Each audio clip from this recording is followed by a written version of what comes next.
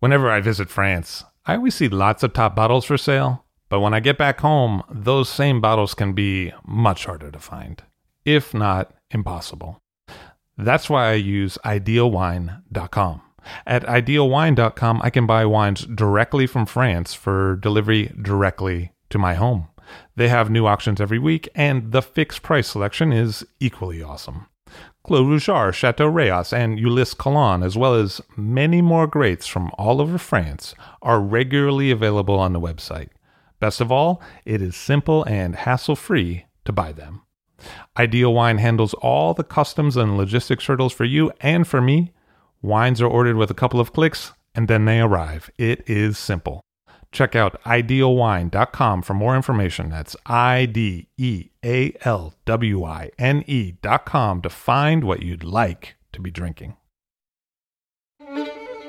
I'll drink to that, where we get behind the scenes of the beverage business. I'm Levi Dalton. I'm Erin Scala. And here's our show today.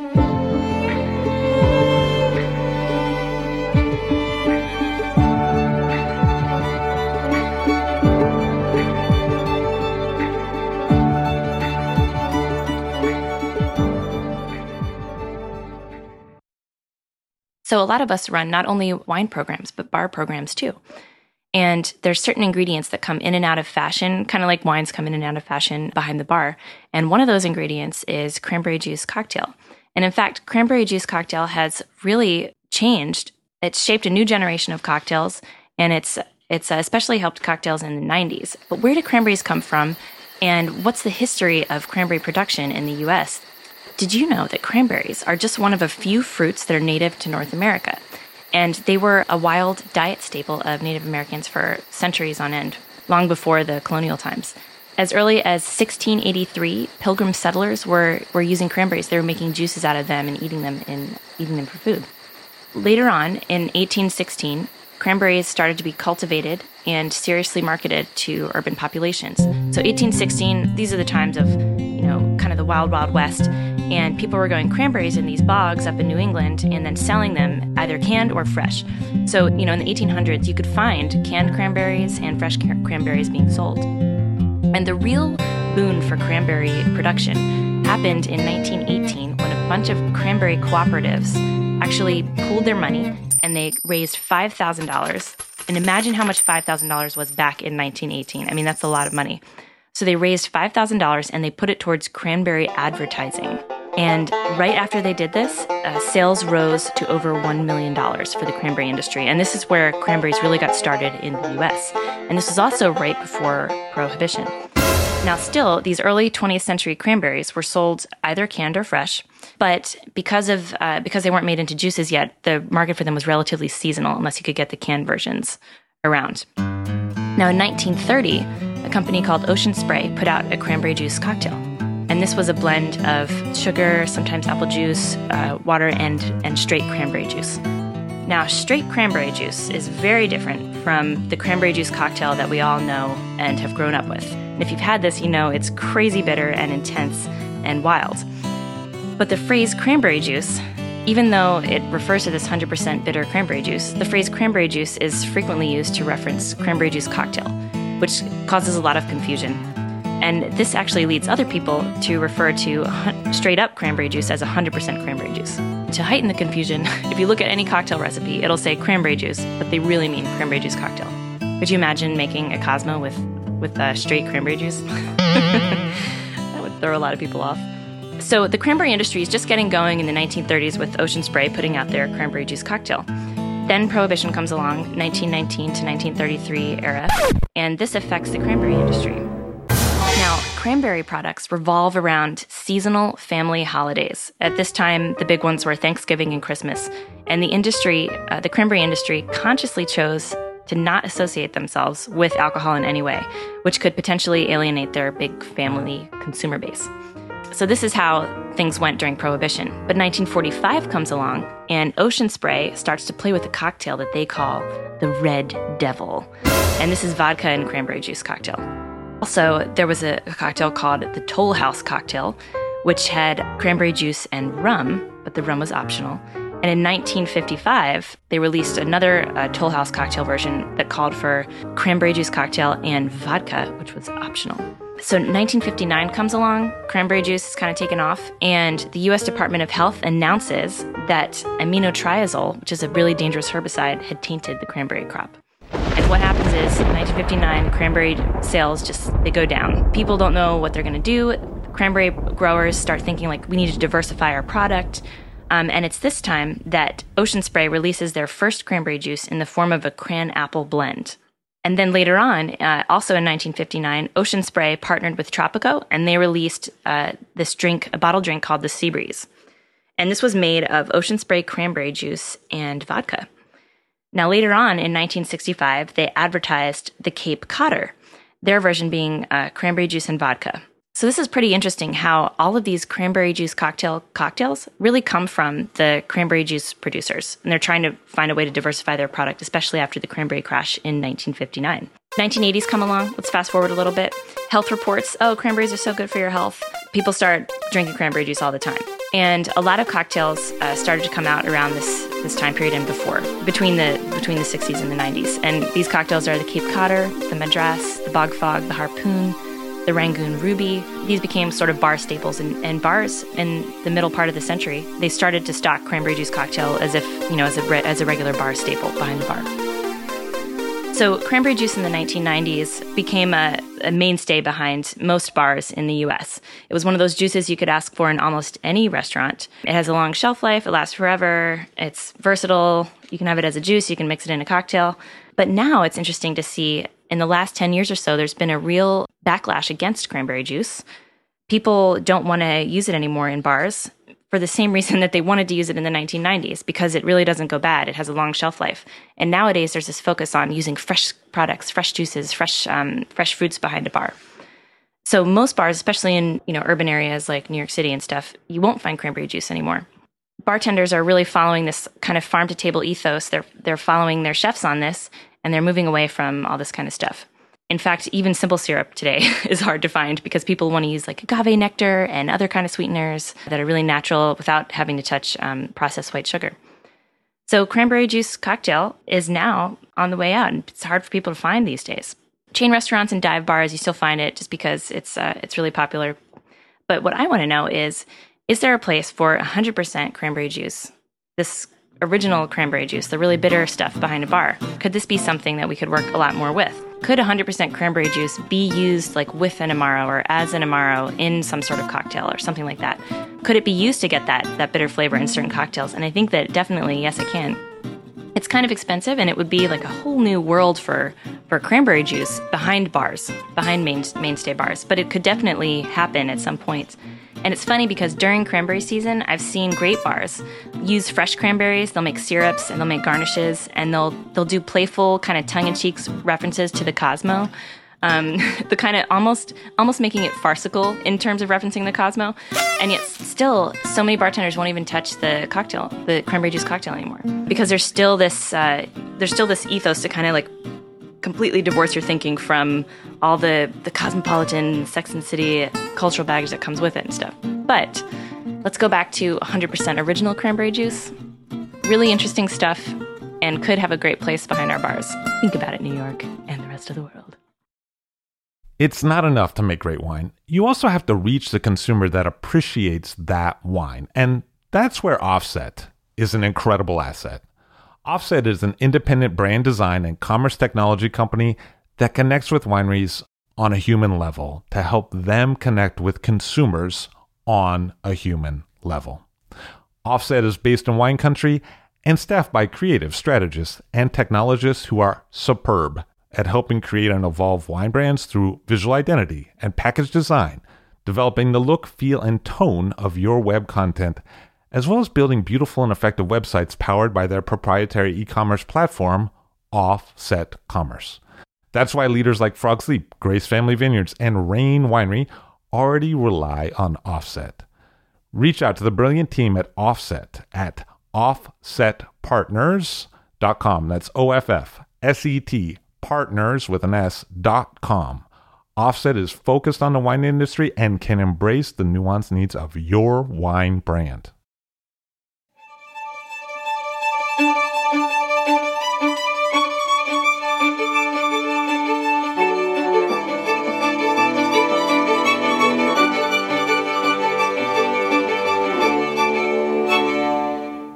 Jon Bonné, welcome back to the show. Super to be here again. Nice to see you. So you just released the new California wine. I did. How long did it take you to write the book? It took about 2 years. And with the caveat that it took several years before that to sort of gather my thoughts and to finally figure out what exactly was going on. And I think really, in some ways, the process probably started in 2008. And it just took a long time to sort of figure it out. In 2010, I wrote this piece for Saveur called The New California Wine. And that was the catalyst. That was realizing that there was something going on that not only was beyond sort of a little blip, was really something revolutionary in California and in sort of a generation of winemakers, but also affirmed what I had hoped that I would find when I moved out to California in 2006. Because when I got there, I was in this strange position where I was suddenly in kind of a prominent post in terms of writing about California wine. And yet I was a New Yorker. I'd come from the East Coast. I'd grown up drinking California wine, Mondavi and whatnot, but also wine from the rest of the world. And my father sort of instilled in me all of these different great wines. And so I arrived kind of being exactly what a lot of California winemakers wouldn't be interested in, which is someone who believed that other places in the world were equally good, if not better. And really, I was miserable in a way when I got there, because everything that I had once loved or once thought that I loved about California had gone away, or I seemed to had gone away, and had been replaced by this kind of self-satisfied culture that believed that its wines were superior to everyone else's, that the bigger they were, the better they were, that simple magnitude, simple sort of shock and awe could define what California was, and the more shocking and awing it was, the better the wine was and the better it would be scored. And so I began, in a way, to sort of poke around for what was meaningful to me out there. I got sort of a quick start because I showed up on October 30th of 2006, and within about 2 weeks I had to choose our winemaker of the year. So that turned out to be Paul Draper from Ridge, who in some ways sort of set the tone for my work for the next several years, because here was a guy who really believed in the classic beauty of California and the potential of what this kind of golden land could provide, and believed in a style of wine that really sort of minimized your work in the cellar, that minimized the intrusions of the winemaker, and tried to show the value of place and the potential of what was there. And, for that, Paul had been sort of shoved off into a corner, and people would kind of talk about him as this asterisk. Ridge did fine. It had its own audience, but it was very much outside sort of the mainstream conversation of California. And so I'm sure by choosing him, that kind of set a tone sort of for where my coverage was going to be going. But it also set a sort of a theme for me. And I think within about 2 years, I started seeing people who interested me. And then, a couple of years later, realized that this was a thing. And what is the thing? What is new in California? Or maybe another way to put it would be, what did we not notice was going on in California? There's stuff that we didn't notice, but I think for the most part, it's things that are new, or else things that are kind of coming back into their more classic form. And what often people write about is, oh, hey, someone's making Verdelho from Lodi, someone is making orange wine, whatever it is. And those are interesting sort of side notes, but really there's a more broad-based theme at work, which is that there is a generation of people in California now who are doing the exact same thing in their own way that the pioneers of the late 60s and early 70s did, the Mondavis and the Vinyarskis, which is they're looking at California through the prism of global perspective. They're saying, we understand what the great wines of the world are. We believe this is a place that can make them, and we're going to make wines that can show that potential rather than just sort of, out-muscling Bordeaux, which is for a long time what California was trying to do, or then to, out-muscling Burgundy, is to say, the way that you get to this is to benchmark yourself against the other great wines of the world, to see what the meaning of California is, and then to sort of to take it out there and see if it resonates. And it's interesting if you talk to folks from California, for instance, they, until the past year or two, one of their common complaints, for instance, was that buyers in New York had no interest, and they would just kind of push them away, except for the allocated wines they knew they needed to have on their list for their customers. They didn't have an interest in it. They didn't have a desire to put wines on the list to sell them. That's obviously changed in an enormous way. But one of the things that to me that said was that California vintners had lost touch with the global benchmarks. And so what the overall theme of the book is, what defines sort of the new California, is this generation of folks who either had made wine for a long time and been sort of dismissed for the style they made, or who are coming in anew and making wines that are relevant to the larger world of wine, that have a distinct sense of place and a perspective and a quality level that, again, doesn't simply rely on being sort of bigger and better, or I should say bigger and stronger. So why the shift away from the global perspective and mindset in California, and then why the shift back to it? What caused those changes to happen, do you think? There were a number of things. The one of them being simply the momentum that came really fast after the Judgment of Paris in 1976. And when you look at how quickly California sort of hit the world stage in the late 70s, early 80s, suddenly became sort of the toast of America, right at a time when Americans were starting to drink wine and were interested. There were the perils of sudden fame. And so when you look at really within a few years, 1982, the Kendall Jackson Vintners Reserve came out right at a time people were sort of starting to think about, maybe I'll drink white wine instead of a cocktail. And so their Chardonnay and Chardonnay in general, with this a little bit of sweetness, kind of became synonymous with white wine for Americans.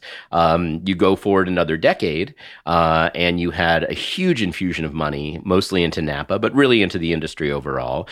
You had the replanting that was required after sort of the last round of phylloxera. So you had all of these young vine vineyards that were kind of all about sort of producing lots of big ripe fruit and high sugars and kind of an exuberance that people came to assume was the definition of California.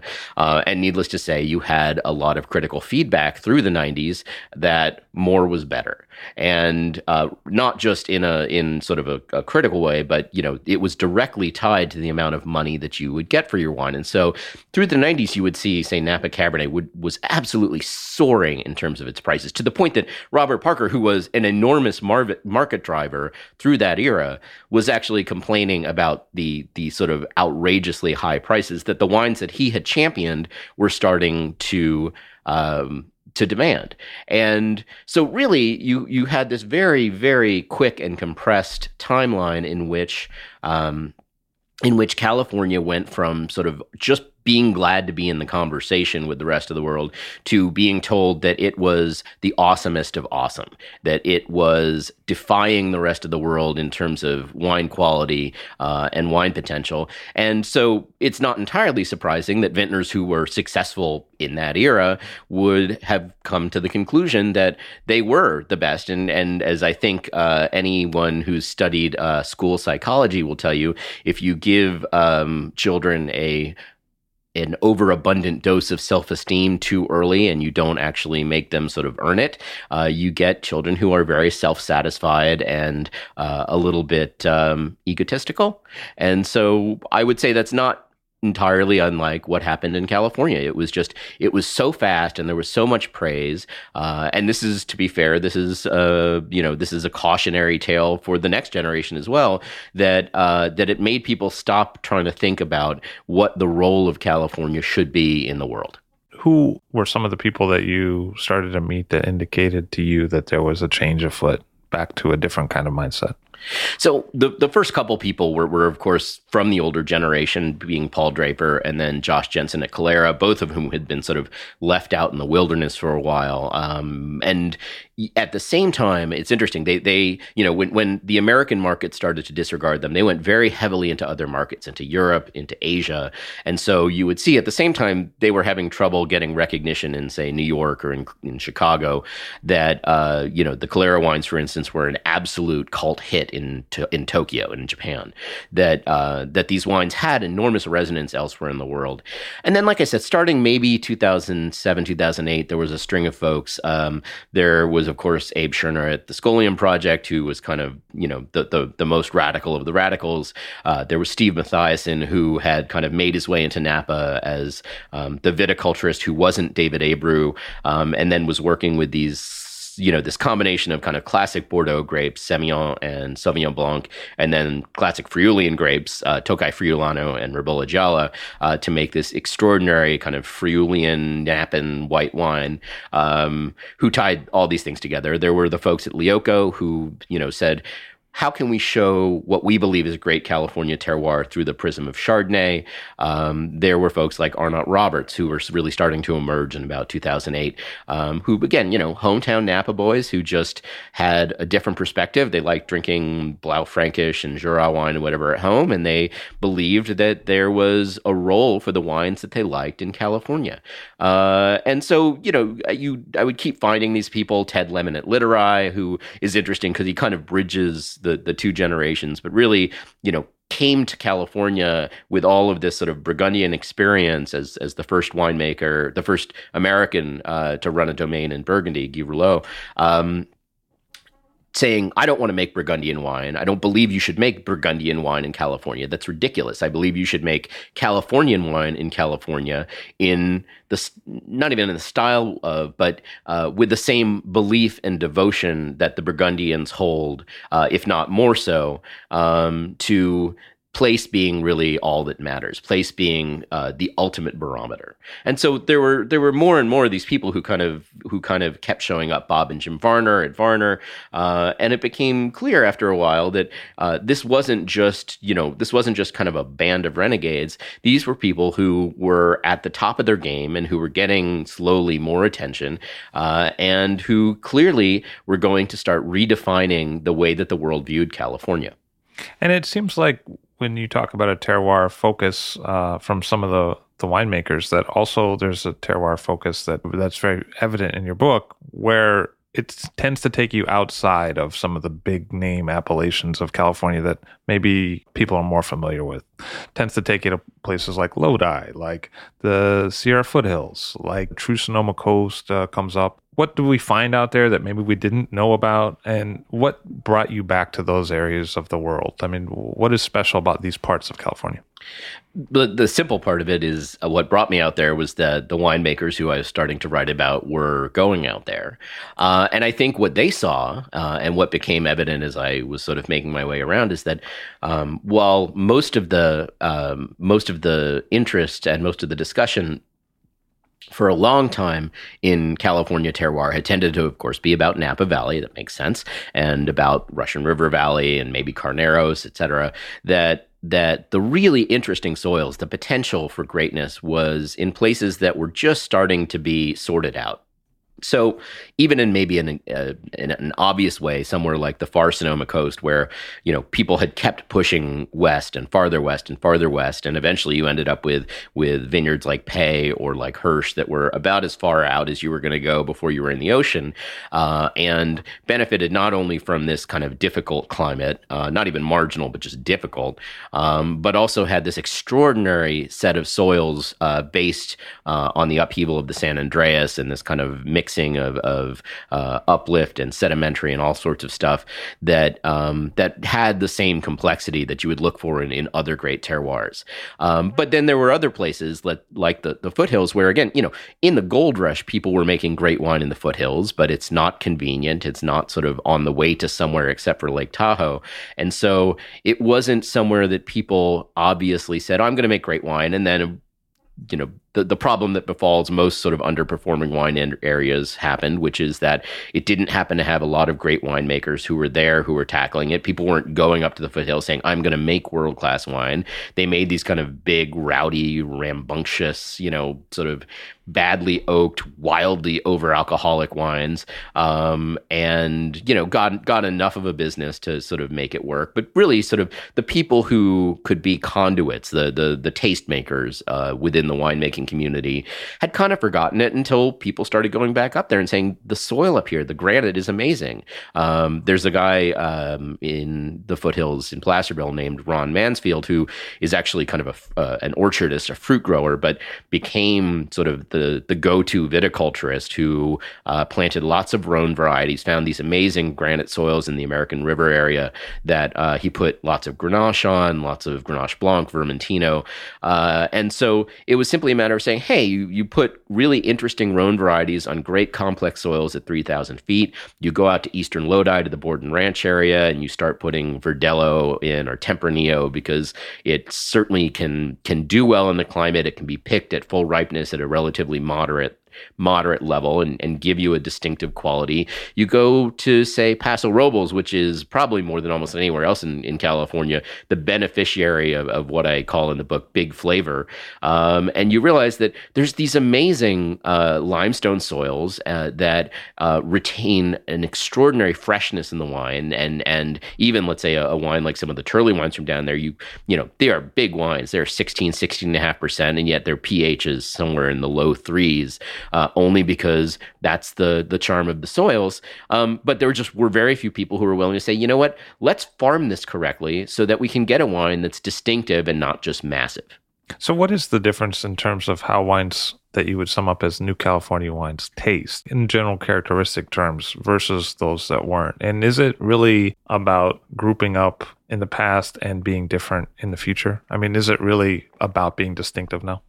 It is about being distinctive. I like I said, the phrase that I coined in the book was big flavor, and it's not just saying, well, this is really high in alcohol, this is really highly oaked. There's, when you try to sort of say, okay, these are the things that define it, you're always going to find an exception. Well, can't be over 14% alcohol.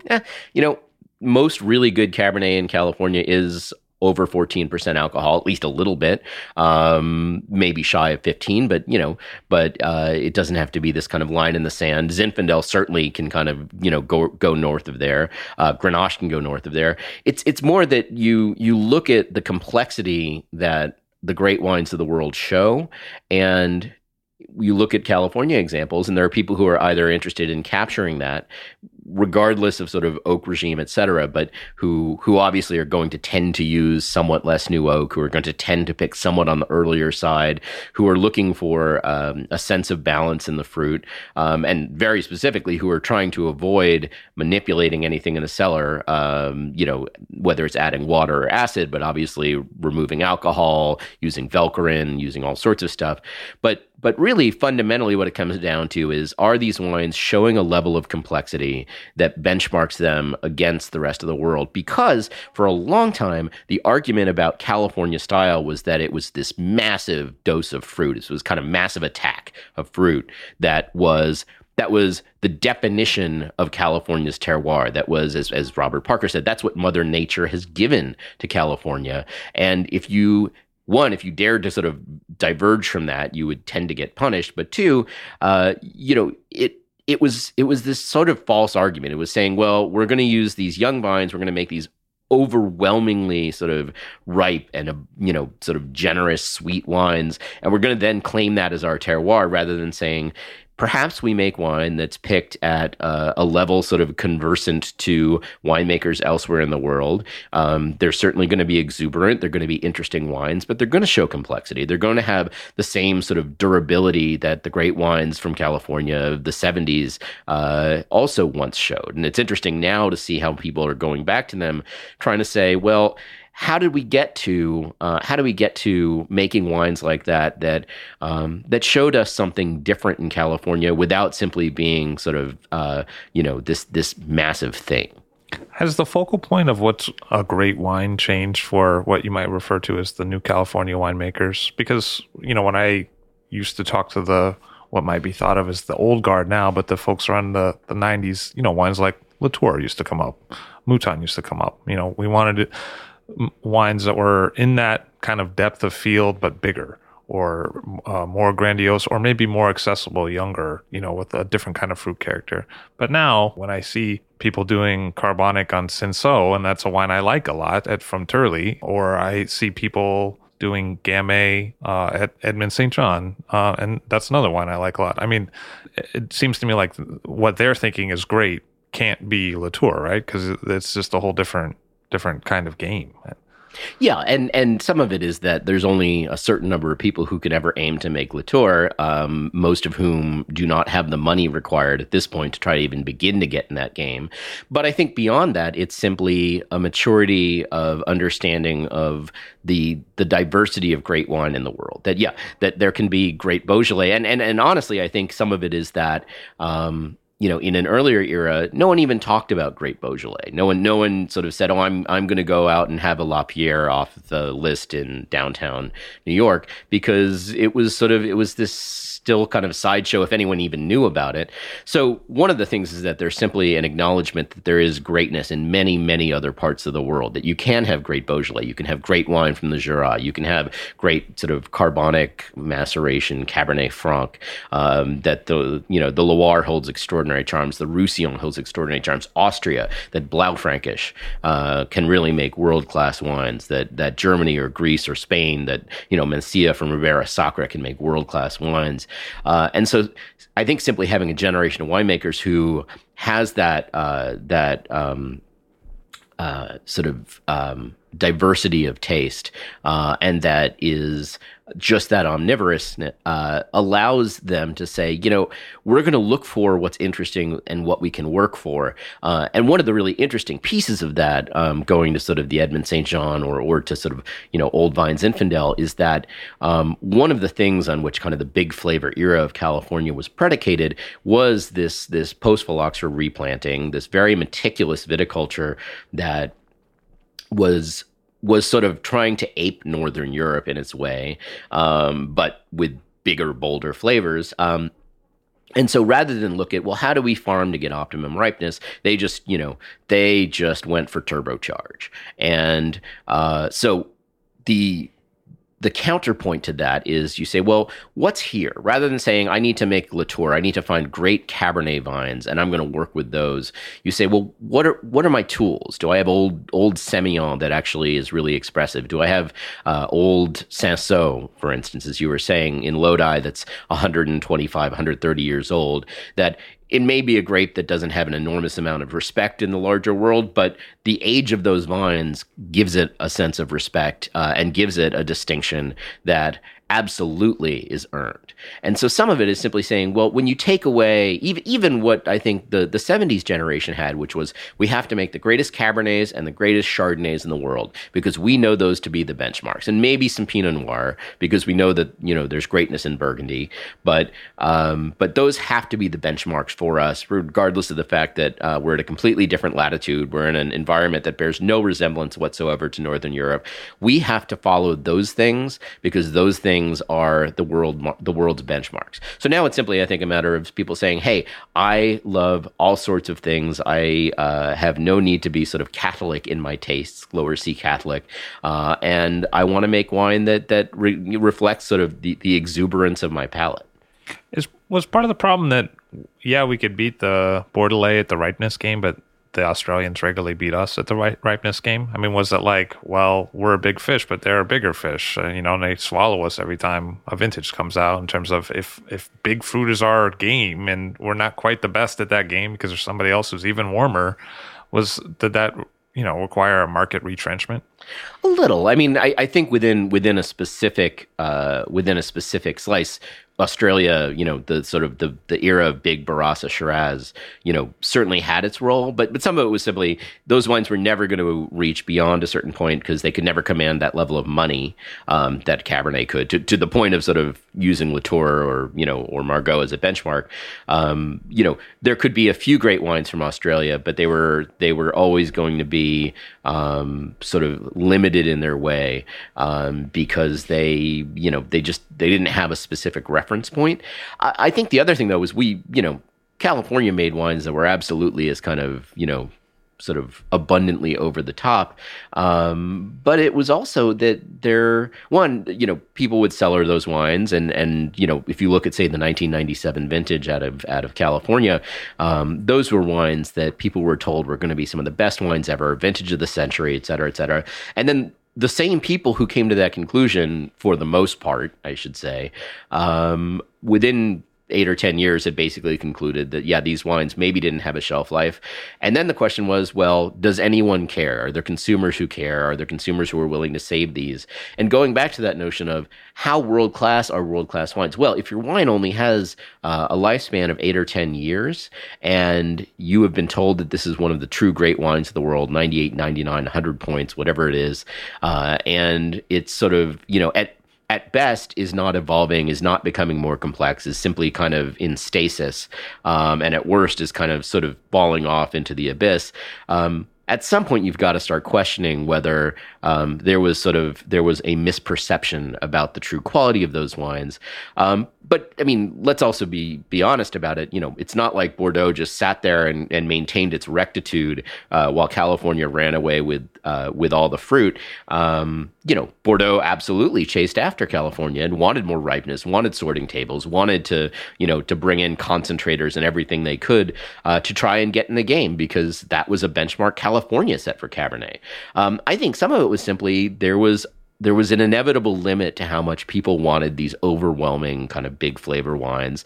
And frankly, there was an emerging generation of wine consumers who had no interest in that. At best, it was what their parents had drunk. And they had that same omnivorous palate. They were sitting around drinking Beaujolais or drinking, carbonic wine from the Jura, let's say, or Sauvignon. And so either California could offer something to them that was relevant, or it could sort of stay in its ivory tower. When I look at other countries, like Italy will come to mind to a certain extent, Spain, what I see a lot is that they're rejecting French varietals and going back to indigenous varieties that are in their country for thousands of years that, weren't getting a lot of play in the 90s in terms of bottlings, that weren't drawing a market, and that were often disparaged. But now those are being bottled and championed and quite successful, apparently, in the market. When I look at California, okay, well, if you take those same French varietals and you say we're not going to grow those anymore, you're going to say, well, we're going to do less Cabernet, we're going to do less Merlot, we're going to do less Pinot. What's left? Well, I mean, there aren't a lot of indigenous grape varieties. It's not a lot of Vinus vinifera. I guess you could say Mission. I guess you could say, well, we're going to make the finest Mission in the world. Well, I mean, I'd like to try that wine. But I mean, I guess you could say, well, whatever's old that's around, people going out to Lodi or the Sierra foothills and being like, what's 100 years old that's around? Or you could say, let's start over and think about what they're doing in the Jura and see if that's going to work here, because that's what the market's interested in these days. So where does that leave us? If there's a retrenchment in regards to what was traditionally thought of as the grape varieties that matter, and we're not going to use those as heavily anymore, or they're less popular when we try to sell them, what happens next? It's interesting. There's a chapter in the book called The Secret Life of Grapes, and it starts with the proposition that what do you grow in a land of plenty when you don't really have a historic benchmark? It's already kind of a stretch to say that, let's say, France has very specific notions as to exactly what should be where it is. It has, of course, the appellation system, but it's that's a work in progress. That's not sort of this divine provenance. Italy actually probably has more of kind of a cultural tradition of knowing what things grow where. But when you have California, aside from, like you said, Mission, although even with Mission, people are now seeing the parallels to the Canary Islands and saying, well, if you can make really interesting wines in the black soil of the Canary Islands, why can't you make an interesting wine from Mission? But aside from Mission and Zinfandel, there aren't things that are specifically there. So what grows best? It's kind of this uncomfortable question when you take it to California, except that when I went back and I started looking at the work of a guy named Eugene Hilgard, and he was in charge of the state's experimental viticultural station in the late 19th century. And one of the things he did was he compiled these reports of viticultural progress, and he would go out all over the state, both in experimental vineyards and elsewhere, and look at what was planted of all sorts of varieties, and how they fared. If you wanted to see how Fresia did in Cupertino, there was a record of that. If you wanted to see how Grenache or Merlot did in Paso Robles, there was a record of that. And there was far more in the state in the late 19th century than I think most people have a clue about. There was Trousseau Noir, speaking of the Jura, that was not so much made as its own wine, but was kind of this, this sort of ripe, fleshy component to the Italian, the Italianate sort of field blends of the time. There was Rotgipfel, there were the Veltliners, there were the sort of the full spectrum of German grapes. There were all sorts of Spanish grapes. There was Teraldigo, I believe. There was Mondeuse. There were things that people didn't quite know what they were. Pinot St. George, and there were all sorts of viticultural mysteries. But the point was that most of the grapes that people are now conversant with in a 21st century context were in some way in California, because it was still a land of immigrants, and people were bringing over whatever they could find, whatever they knew, whatever they might have been able to take with them from East Coast nurseries that had made it here from the old world. And so there was this curious, strange diversity of grapes. There were lots of field blends. There was just this sense of you go out and you plant stuff and you make wine. It wasn't this notion of, well, we're going to make the finest Cabernet. And it was interesting because the conclusions of the time would have guided people in a very different way. That, say, Merlot, for instance, was probably not a great match for most of California, or that Chardonnay was probably not a great match, if not for one thing, which was Prohibition. So Prohibition took what was this extraordinary body of knowledge people had about the different things that were in the field, much as you could sort of parse them through, early 20th century nursery work, and wiped it all out. And so when things restarted, there was a little bit of that, but the people who were really focused on quality went back to the benchmarks of the mid-century. They went back to Bordeaux. They went back to white Burgundy, because that was simply what they knew. If you look at sort of how Chardonnay's modern history began in California, it was at Hansel, and it was through James Zellerbach saying, I love the wines of Burgundy. I love Montrachet, and I want Montrachet here on my hillside in Sonoma, which in a way is kind of gives into the worst tendencies of California, except as it turns out, it's kind of an amazing place for that grape. And even though the terroir is probably entirely wrong for that grape, or at least, or potentially for a lot of white grapes, that it happens to work because the quality is extraordinary, the soils are extraordinary, and it just happened to work really well. But so it's curious now, because when all of these younger winemakers are saying, well, why not Verdelho? Why not Alvarello? Why not Touriga Nacional? Or let's find Trousseau in Lake County, and then we'll go plant some in Mendocino, and we'll plant some out on the Sonoma coast and put it in really good soil and see what we get.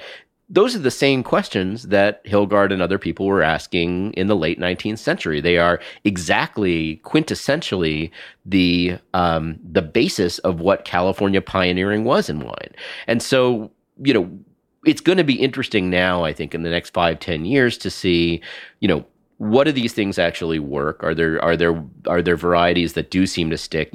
Something like Albarino, kind of improbably. Something like Verdelho, which, despite the fact you would expect to find it in kind of a cold area that approximated Galicia, seems to work really well in, say, Lodi or up in the foothills. And is this grape that has sort of just enough kind of sweet fruit and just enough generosity that, rather than being this weird, strange, esoteric thing, is the wine that you could give to your mom, who maybe only likes to drink Chardonnay. And it's kind of this fruity, pleasant, interesting, nuanced wine. And so, things that are esoteric are only esoteric until they're not. And I think what we're going to see is that some of the things in California are probably not going to work perfectly, but there's an awful lot of stuff that is already kind of promising, has people who are kind of dedicated to it, and are showing that there is tremendous quality. So, if even 5 or 10% of kind of the Cabernet Chardonnay axis is chipped away to make way for the diversity of grapes that you find elsewhere in the world, then I think for California, that's a total win.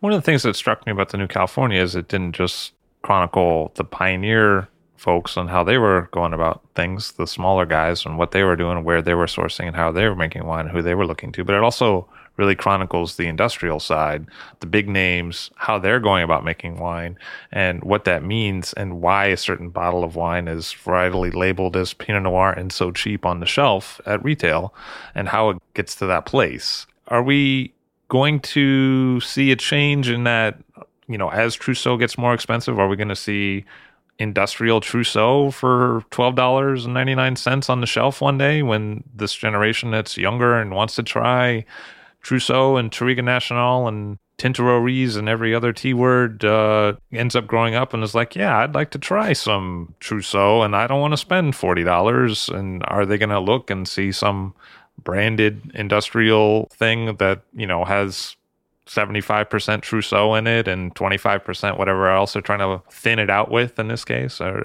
what's going to happen? Trousseau is an interesting example because it's a grape that doesn't scale anywhere in the world. You won't find sort of, jug wine versions of it if you go to France. But more broadly, the thing with big wine is that they will do whatever is rational. And so I don't know that you'd see that, but who would have thought that Moscato would be the next great hit for kind of big industrial wine? Who would have thought that you could ever really make headway with red blends? Because probably 8 or 10 years ago, no one would have thought that you could put an $8, $9 red blended wine on the shelf, which is essentially how California wine in sort of a big, broad way as a table wine made its history, was selling these kind of cheap blended red wines that people would drink, copiously in the way that they would also in the old world. So, industrially, yeah, there's going to be kind of rational evolution. But I think the other piece is what I call brand California, that this kind of industrial side of the wine business that grew in California out of the 1976 tasting, where suddenly varietal wines, which is to say the $8 Chardonnays, the $8 Cabernets, the $10 Pinot Noirs, became things that people would buy instead of looking for cheap European wine or instead of Scotch. There was a heyday there for a while that allowed that, and that allowed for really cheap grapes. But something that California is starting to face is that, as cyclically tends to happen, they're going to run out of grapes. They're still booming in sort of an industrial way, but ultimately California is not a terribly cost-effective place to make really cheap wine. And what sustained the California industry for a very long time, which is these very cheap wines that are simply labeled California, because that covers up all the sins of geography, that covers up the fact that you're using sort of, not terribly well farmed, wildly over irrigated, grapes from vineyards with chemicals dropped on them in the middle of the Central Valley. There's a limit to how much more people are going to get out of that. And we saw it not too long ago when all of these brands were suddenly turning to the rest of the world to go, actually manage to get Riesling or Chardonnay or what have you in bottle. When everyone wanted cheap Pinot Noir after Sideways came out, all of a sudden you'd see, maybe it was Redwood Creek, whoever it was, with a Pavia designation on it. So cheap Pinot Noir from Italy, filling up what people assumed were California bottles. So, there's going to be, I think, tougher questions lying ahead for big wine, in that land's not getting cheaper. They're scrambling to try to find new places to plant and the opportunities to plant. And they've got consumers who are coming online who are starting to ask tougher questions. It's going to take a while. You see the same people who will happily buy organic spinach are not going to turn around and insist that their wine be sustainably and reasonably farmed, and sustainably in a small s, not BS kind of way. That's just, the greenwashing that California seems to kind of have finessed in a way. But there's going to start being tougher questions about, where in the world are these wines coming from? Where is my cheap Moscato, double bottle? Where is that actually from? How is that being farmed? And, it's not going to go away, but I think there's going to be discomfort, and I think there's going to be more economic pressure. And frankly, it's, it's now becoming evident, and I think back to Australia showed this, that there's a limit to how much you can grow your market based on really cheap wine.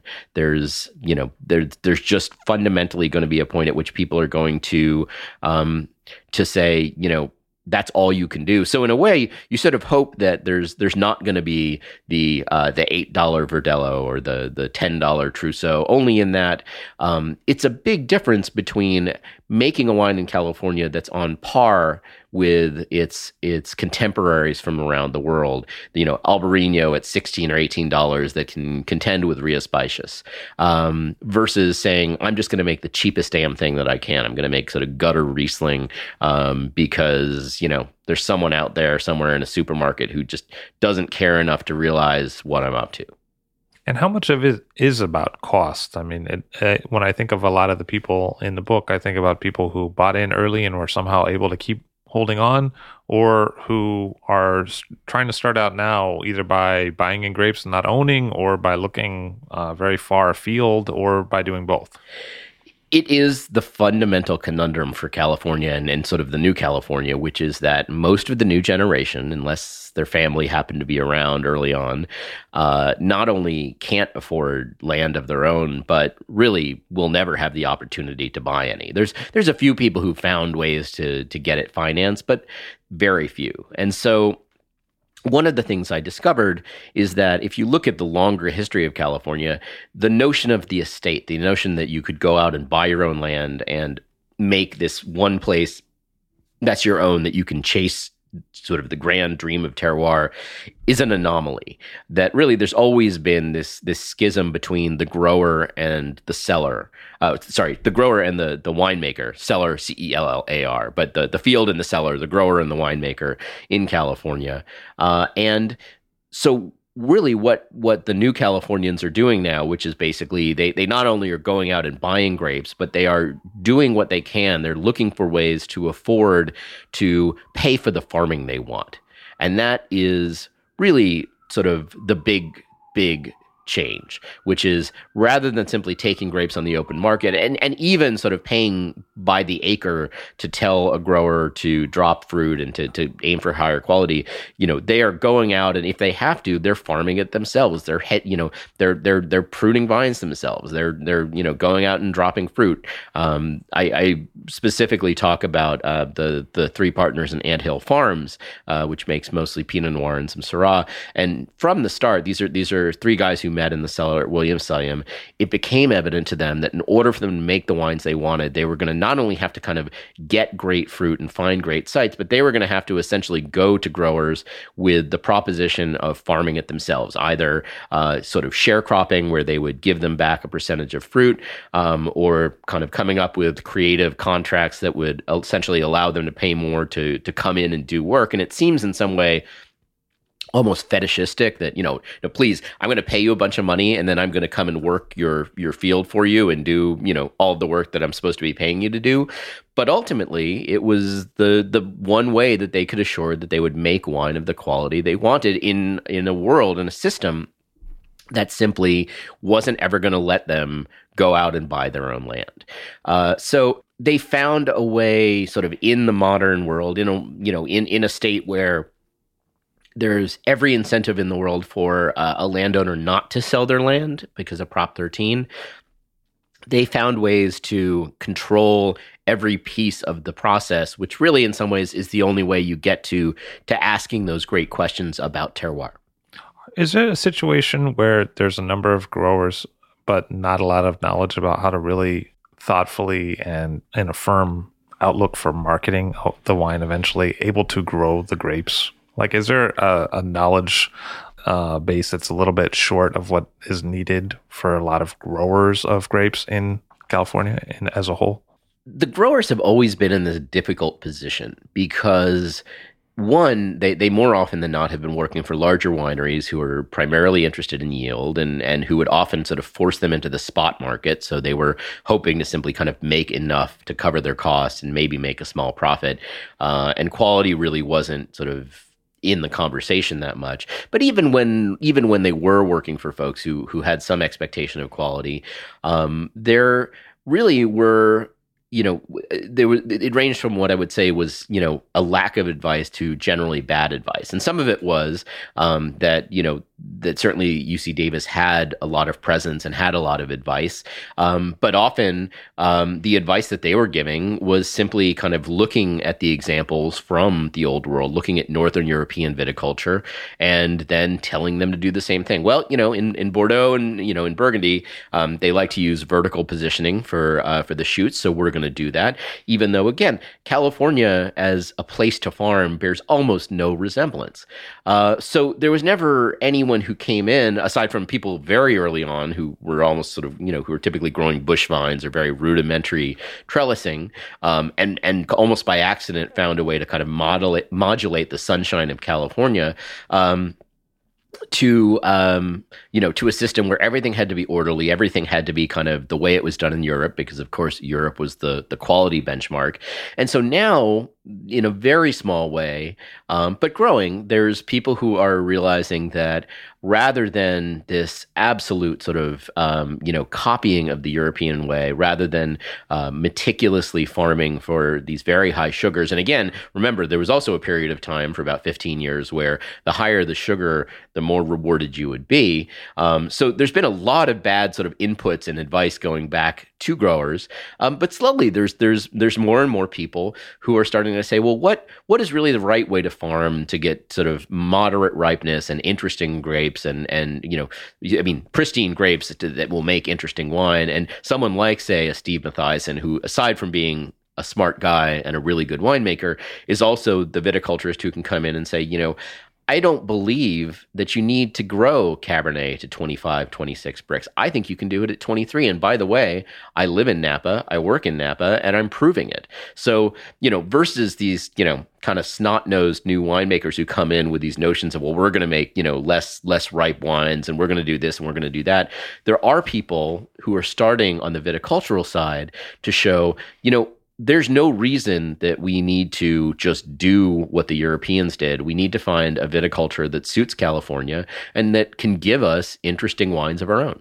Should there be an obligation amongst California winemakers, whether they be small or large, to make wines that can be affordable to a large audience or most of Americans?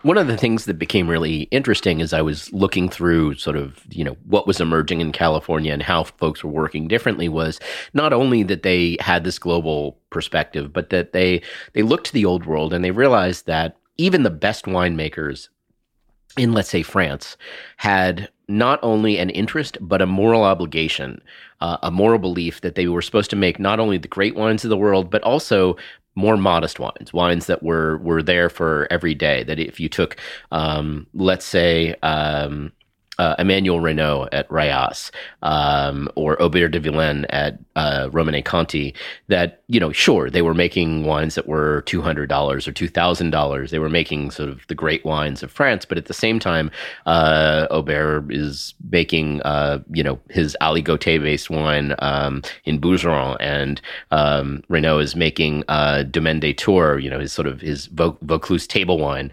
that even in the US is maybe $22 a bottle.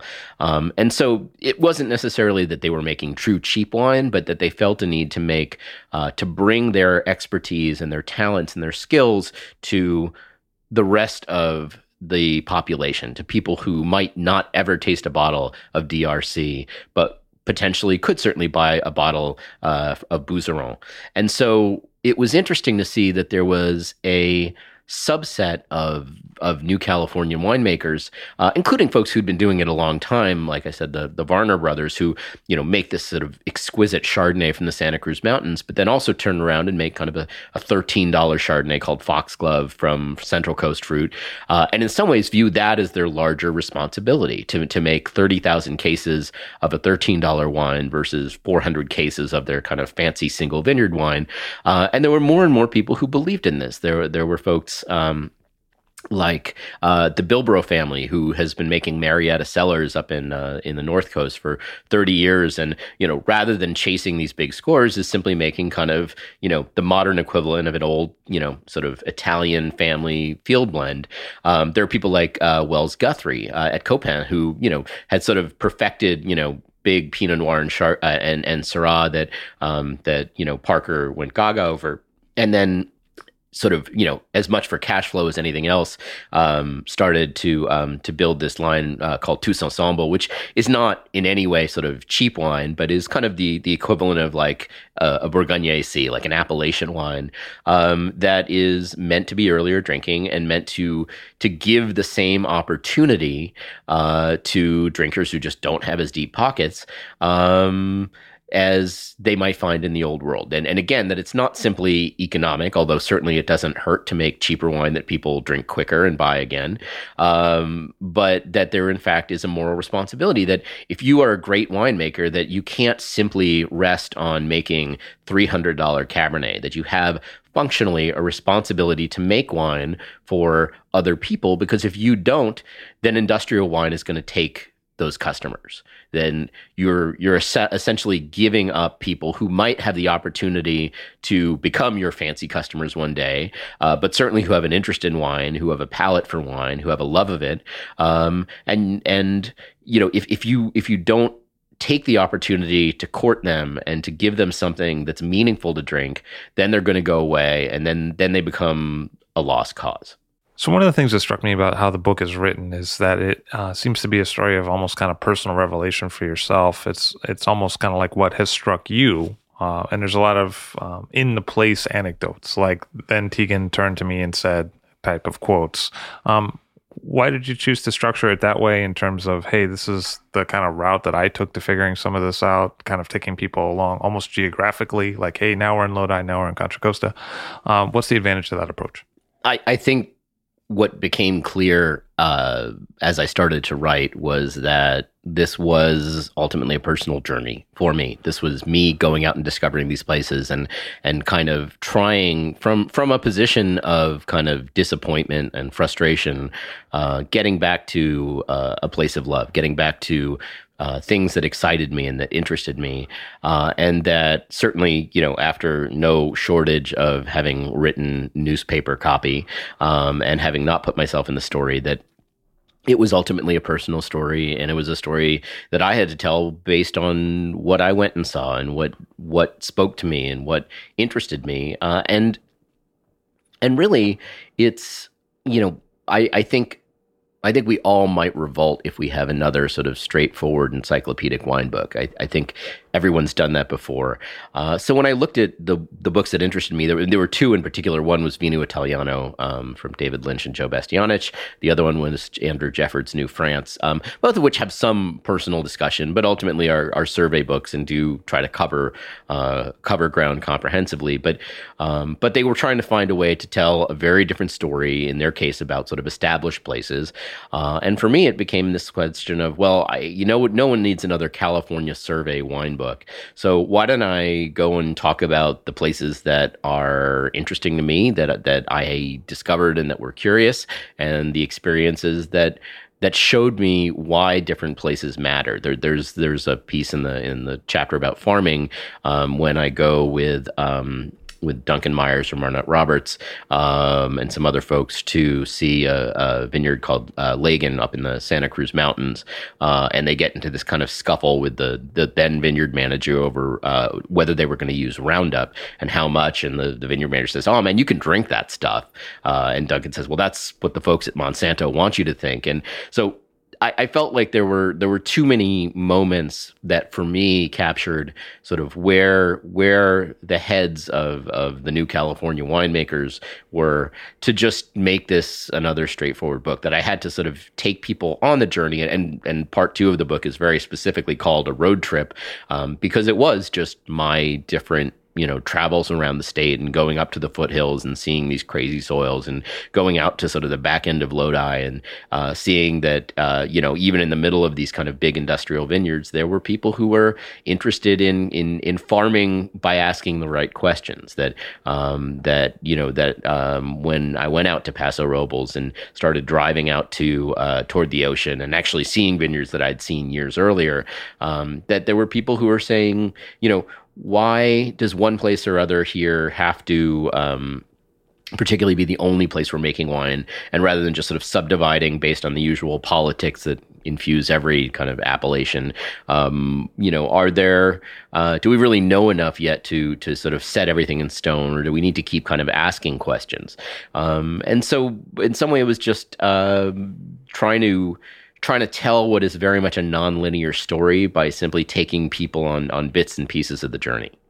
And it feels like often when you go into a place, you characterize or sum up what is going on in the left hand, and then the tension of what is going on in the right hand in that place. And it's sort of made explicit at the end of each terroir chapter, where you talk about the risks in a kind of a dialogue box, which is something that Jeffert did as well when he did the New France. He said, here's what could be a problem with the future of the Rhone. Here's the promise of the future of the Rhone. It's never bad to copy brilliant ideas. Well, that's a book that I happen to really like as well. But did it often feel to you like you were looking at kind of for the hidden tension or the not so hidden tension in each region? I actually didn't have to look very hard for it in any region, because in almost everywhere I went, in a way, and there isn't a Napa chapter, but in some way it would have been interesting to talk about that. Although goodness knows there's going to be plenty of to debate in the book about Napa, but I think underlying almost every region is this tension between the people who are pioneering there and sort of moving forward, and the folks who kind of found maybe an easy way to be successful. If you look, for instance, in the chapter on Santa Rita Hills and Santa Barbara, really most of the discussion in that chapter is about the folks who are sort of trying to push ahead and realize there really is some amazing terroir there. Against the folks who who benefited enormously from one of the things that area can do, which is to give you this ridiculously long, moderate, cool growing season so that you can ripen grapes to just about any point you want without them kind of falling apart. It's kind of like this big, long refrigerator in Santa Barbara in diatomaceous earth and shale. And so there was enormous reward, again, in the big flavor era for wines that really sort of went, wildly over the top. And now there are a new generation of folks, like, say, Sandy, who have come in and said, we're going to pick 4 or 5 weeks earlier. We believe we can make a different, more relevant, more interesting style of wine here. And in the case of Santa Rita, it's interesting because all of them are basically stuck in these little warehouses in the town of Lompoc and have to kind of live with each other every day. And there is tension, and there is this difficulty of how you deal with these folks who have radically different beliefs than you in what makes great wine when you run into them in the supermarket. Is there a history of that in California in terms of religious orders going out there to find peace and then finding neighbors that they didn't really like because they had different ideas? And is there a history of, and maybe an idealization of pioneers in California that almost makes us resent those who have settled in a little bit? Do we think of it as a place that's supposed to be in permanent pioneership? In some way, but California is, because it was always a beacon of the new. It was always trying to establish its longer history. If you grow up in California, which I did not, but if you grow up in California, you spend a lot of time learning about California history and the history of the missions and how it really had this alternate history from the U.S. that in fact sort of does date back as far as the American history as we would view it on the East Coast, but just had obviously an enormous Spanish influence, had a Mexican influence, was just different. The thing that's interesting now is that, in a way, California is still this symbol of the American new, but it's not that new anymore. It does have a long history, and even in wine, it has a long history. And so I don't know that people had. I don't know that there's a tension specifically between the folks who are working now in a very contemporary way and folks who've been there a long time. In some way, in fact, they are probably going back and exalting the folks who really have been there a long time. You look at, say, you talked about Tegan Passalacqua, who's the winemaker and viticulturist at Turley, and here's a guy who not only is a third generation Napan, although the first generation in his family family to make wine, but someone who's going out to these old Portuguese farmers out in the back of Contra Costa County is just a place that really and truly nobody has cared about for a long time, but does have some extraordinary kind of deep sand soils that are beautiful for Zinfandel and has 100-year-old Zinfandel vines. And he's the guy who's going out and saying, you know what? I realize you've kind of gotten the shaft from everyone who's come before. Is that the cordon, or is that a little joke? That's for the wine geeks and the listeners. Trellising jokes. Yeah. We've hit rock bottom. But to go out and say, you know what? I believe you have a great vineyard. I believe you can grow great grapes. I want to help you do that, and I'm gonna pay you for them, and I'm gonna sort of get you to where you need to be to farm organically, to farm really well, and to be treated with respect. And there's a lot of these. We were talking about old vines before. There's a lot of these vineyards that are out there that just have kind of somehow managed to survive, but no one ever really cared. And so Tegan is a perfect example of someone who said, I care. I'm going to go out and I'm going to sort of save these because I think they're important, and luckily happens to have Larry Turley's money and sort of willingness and interest to do that. And in some ways, that's this amazing public service for California wine. But there's a lot of other folks within kind of the new California who are interested in sort of going back to what they can salvage of the past and really trying to preserve it and trying to show that there is a continuity. This isn't just all uncharted. We don't have all the answers, but we don't need to. We can build on the things that we know and the things that are proven, and the vineyards that we know are interesting and good, and maybe have fallen off the map, we can put them back on. And then what isn't here that interests us, we'll start planting it, and we'll start building out on the culture that was there and that was forgotten, and bringing it back to kind of a contemporary mode that people pay attention to. One of the things I notice when I read wine books about, say, France, is when I read a book about Burgundy, there's a big part about Pommard that goes on for quite a bit in terms of the terroir of Pommard, where it is. And then it'll segue maybe into Comte d'Armand, and it'll talk about, the holdings of Comte d'Armand and what Comte d'Armand controls, the bottlings that they make.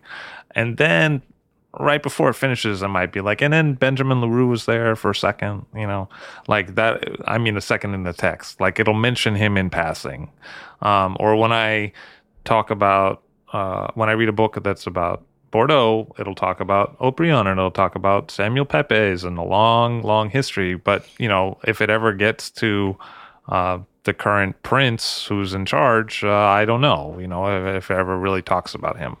But I notice I don't want to say every, but quite often when we talk about California, there's these bold-faced names, there's heroes, there's gladiators on the scene, they're making changes. And I don't mean just your book. I mean like Helen Turley. I mean like Robert Mondavi. Like, is it really important for us to understand California through the human, through the figure, through that guy walking through the landscape, where it doesn't seem as important every other time? I mean, when I think about Barbera producers, I think about Barbera. I don't think about, a dude that looms large over the Barbera trellis, So, yeah, I mean, California loves cult of personality. But the thing is that, in a way, you have to look at the people who are important only in that, again, this timeline we're looking at is so short that there's no way to talk about California without talking about the people who've transformed it, whether it was a Robert Mondavi sort of saying,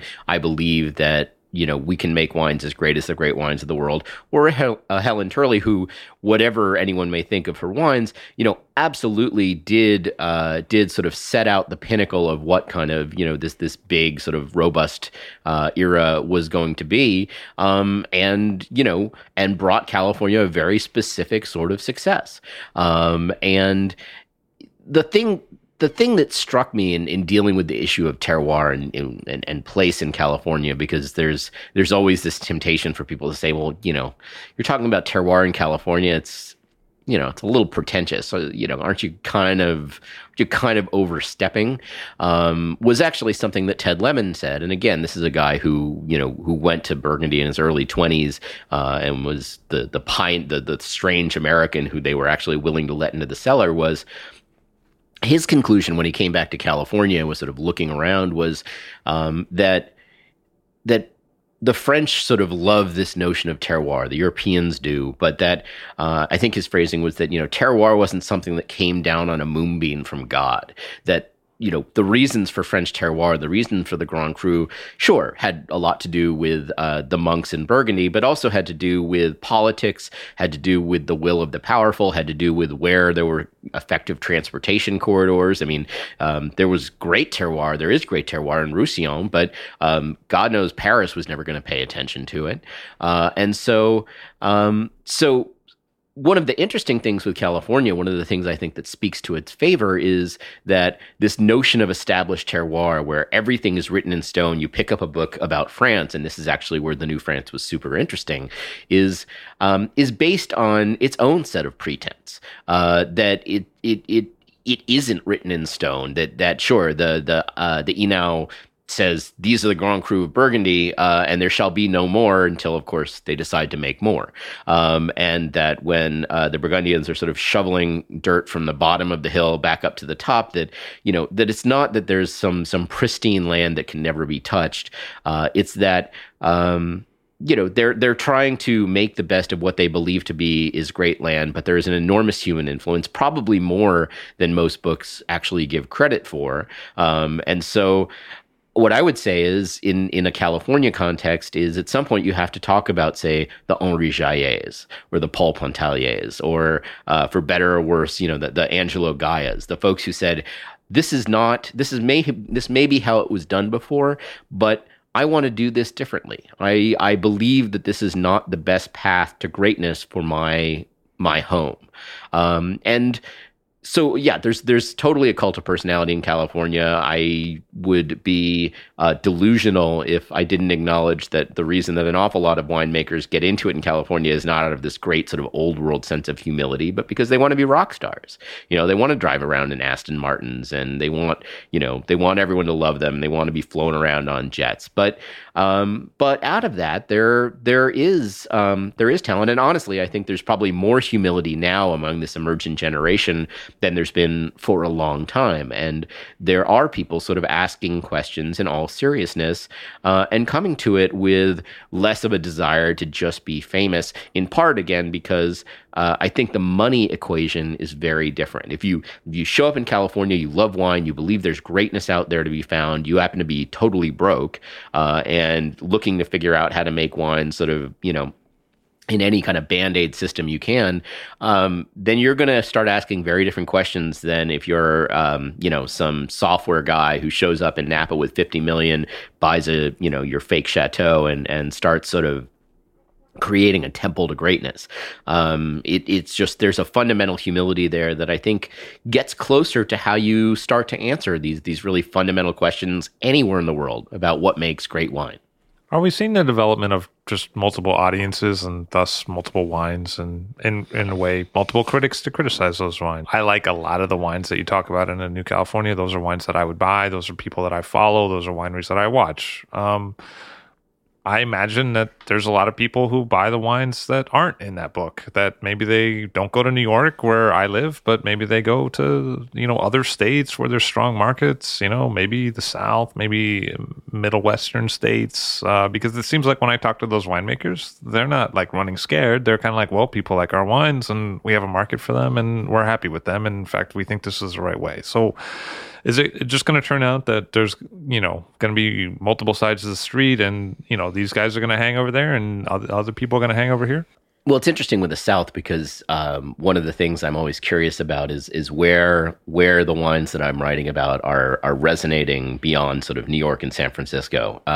And in fact, there is an enormous interest in the South, in the Midwest, in parts, in certain cities in Texas for for the sorts of wines that I'm writing about. And I always remember this moment when I walked into the Ordinary in Charleston, South Carolina, and saw the Arnott Roberts Trousseau by the glass, which is a wine that I do not think you can actually get in San Francisco by the glass. So, there's... Yeah, I think California's always believed, well, if New York hates us, we'll take it out to the hinterlands, which is arrogance in a way I can't even begin to describe. But I think that there's interest all over. Look, there's going to be a while where yeah, absolutely, the big flavor era of wines is not going away. They have an audience, they have an economic model, and quite frankly, there's a lot of people who I think are invested in it to the point that they may not even like their own wines anymore, but they know they have to make wines in this style because that's where they've evolved to. What I would always caution is that's today. And I think 10 years from now, you're going to see a radically different market. You're going to see a generation of wine consumers that's a lot more informed than their parents were. Their parents, meantime, are getting older. They're not going to stop drinking wine, but I don't think it's a growth market. And so there's going to be an evolution. And honestly, there's going to be a generational change among sort of the established names of California. People are going to face a question as to what kind of wine they want to make.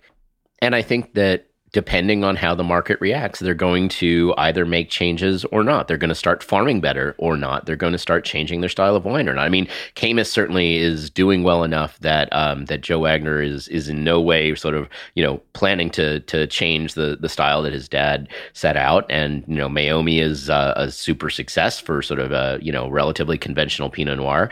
Now, 10 years from now, is that going to be sustained or is there going to be a change? That to me is interesting because, yeah, it's been what I really mostly documented was folks who came in asking interesting questions and wanting to do something different.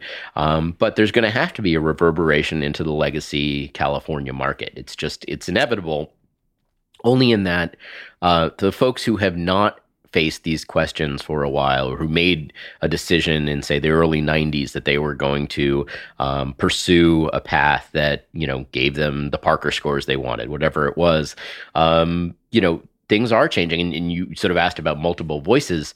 I think that's really what's going to drive a lot of it, which is that, yeah, for, 15 or 20 years, there's functionally been, let's say, really two voices with some other sort of, side notes that have defined what was going to be considered success in California.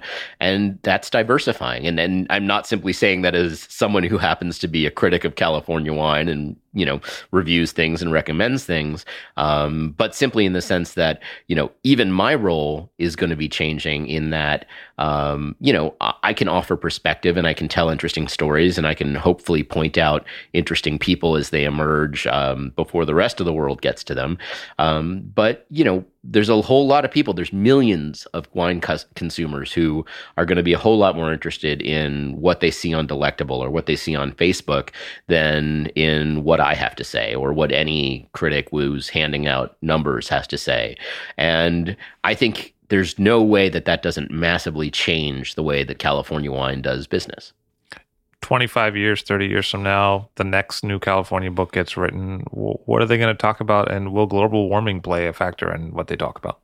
What I hope is that at that point that they're talking about, what we'll call the backbenchers of grapes and how they've not only sort of found a role in the market in California, but also that that they've found kind of their happy place. They found the terroirs where they really do thrive. And, here's, this band in Placerville where there's, 50 acres of Gamay versus the 3 or 4 that's there now, or Vermentino, or the Great Grenache area of Paso Robles, or whatever it is that there's more of a sense of surety about where the great terroirs are.